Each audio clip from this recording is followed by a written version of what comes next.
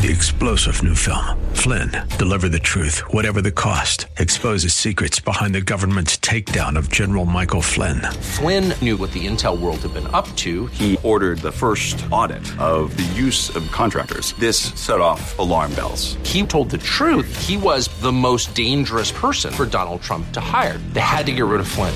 Flynn, deliver the truth, whatever the cost. Available now. Watch it today. Go to salemnow.com. salemnow.com. Impact investing is an exciting and rapidly growing industry powered by investors who are determined to generate social and environmental impact as well as financial returns. But often there is a disconnect between the investor and the community that is receiving the investment. My next guest decided to do something to bridge that gap. She is Jenna Nicholas, the co-founder and CEO of Impact Experience. Good evening, Jenna, and welcome to the Business of Giving. Thank you. It's a pleasure to be here. What is Impact Experience, and how did you come up with this idea?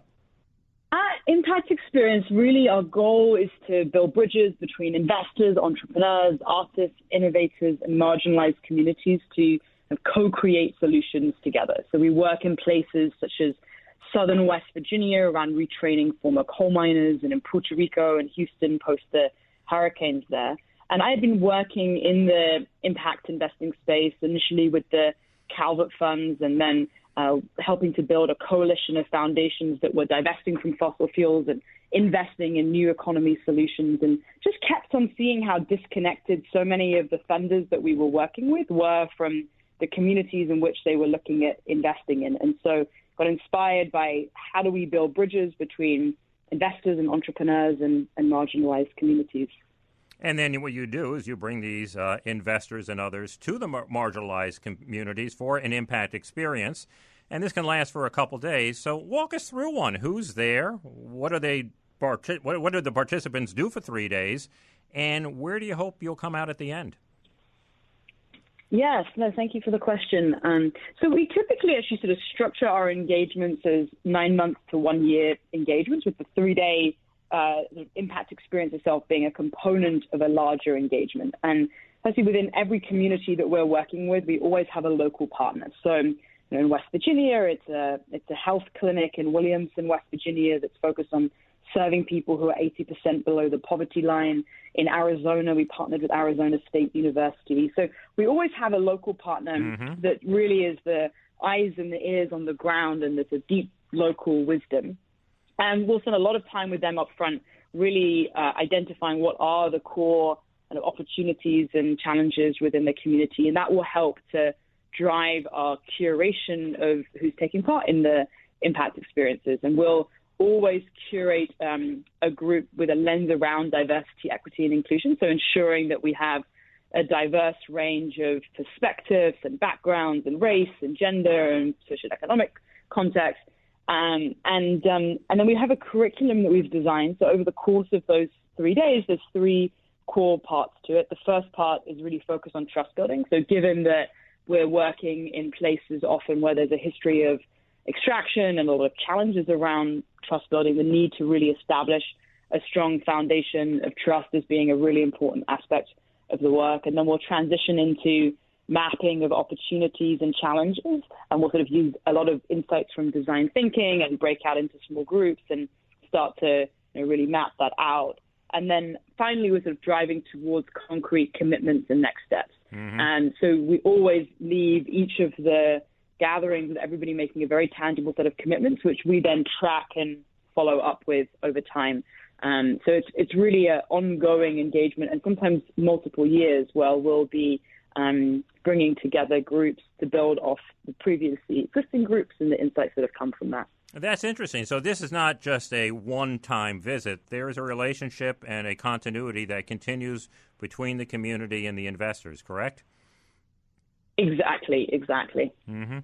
How does the nature of these investments, these impact investments, change as a result of investors going to visit a community compared to the way they have traditionally been done? So we often think about it actually as almost like an insurance, right? So there's actually a number of unintended consequences that we find can emerge if this upfront time isn't made in really building these strong ties, really understanding the nuances of what's going on within the community, and having that ability to be able to actually engage from a place of this deep understanding. And so the fear that if people are just making decisions based on preconceived notions from outside of the community, maybe what's worked in other places, but it's not necessarily grounded in the realities of what's taking place on the ground, then the ability to actually design solutions that are effective both from an impact perspective and from a returns perspective is greatly minimized as a result. So the ability to actually be able to at least try to increase the likelihood of the success of the projects from a sustainable long-term perspective, we find is greatly increased through taking part in a process like this. Yeah, so when these marginalized communities are really co-creating the solution, have you found any difference in the nature of the solution compared to what otherwise might have occurred? Yes, we found that it's very much that because of that co-creation process, as you allude to, that the design of those solutions are much more nuanced to the cultural dynamics within a given community. So rather than it being very much a kind of one-size-fits-all approach to thinking about engagement with communities of like, oh, well, this works in this community, so of course it's naturally going to work in this other community. It's much more tailored towards those particular dynamics there. So, in West Virginia, a lot of the work has been around supporting the build-out of tourism opportunities there and retraining former coal miners and supporting around broadband access. So those types of engagements have really been built off understanding where the community is currently at and what the specific needs are at this point in time. Yeah, you've been able to your organization, bring in a phenomenal amount of money to West Virginia. How much has that been? It's about $10 million. That's fantastic, yeah. How often do you conduct an experience? And in addition to a couple that you've mentioned, what are some of the places where you've done this? We have about one every month. That's a lot. Some of those are repeat engagements. Yeah, we have an amazing team. We also run these sort of training programs that we host at Stanford, where we have a research partnership with Stanford and with a impact fund of funds called Lumen Capital, which is all focused on research around implicit bias and investing. So how do we unlock more capital into women and people of color run businesses? And so that's a big lens through which we apply to all of our work. So during these training programs that we have at Stanford, we have a component of that that's focused on implicit bias, a component that's focused on impact investing and on community engagement. We've also been bringing groups to Montgomery, Alabama to visit the Equal Justice Initiative lynching memorial and museum. So it's a harrowing experience to go and visit the memorial and museum, but the power of being able to have an experience like that as people are thinking about some of these themes around structural racism and how that plays out to today is incredibly powerful. So we have a few ongoing programs like that. And then we have, for example, a couple of partnerships right now, one with the Sierra Club. They have an initiative called Ready for 100. So it's 100 cities that have committed to transitioning to 100% renewable energy. And one of them is in Atlanta. So we're doing some work in Atlanta.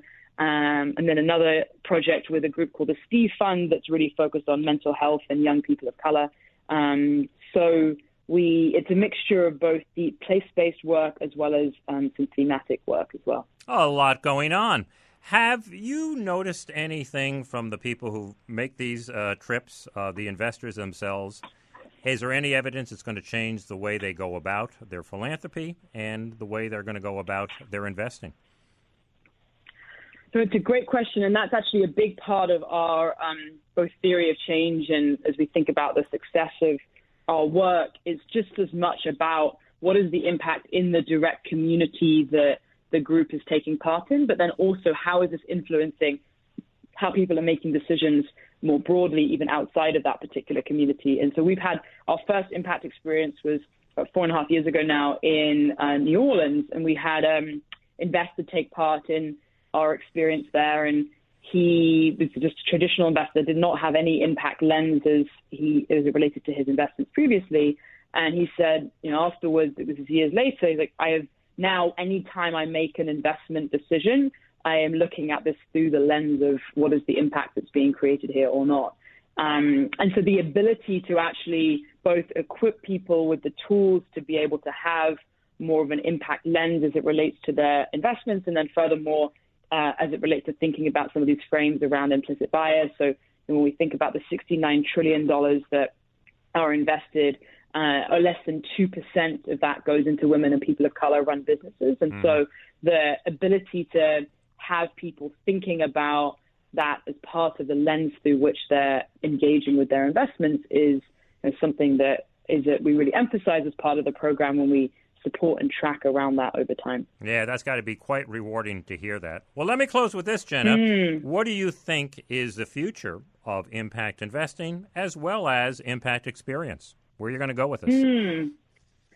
So I think that we're just going to keep seeing an increase in different impact investing opportunities and more of the mainstreaming of that. So seeing a lot of the large institutional investors raising impact investing funds, Apollo being the most recent one this past week, launching a $1 billion impact fund.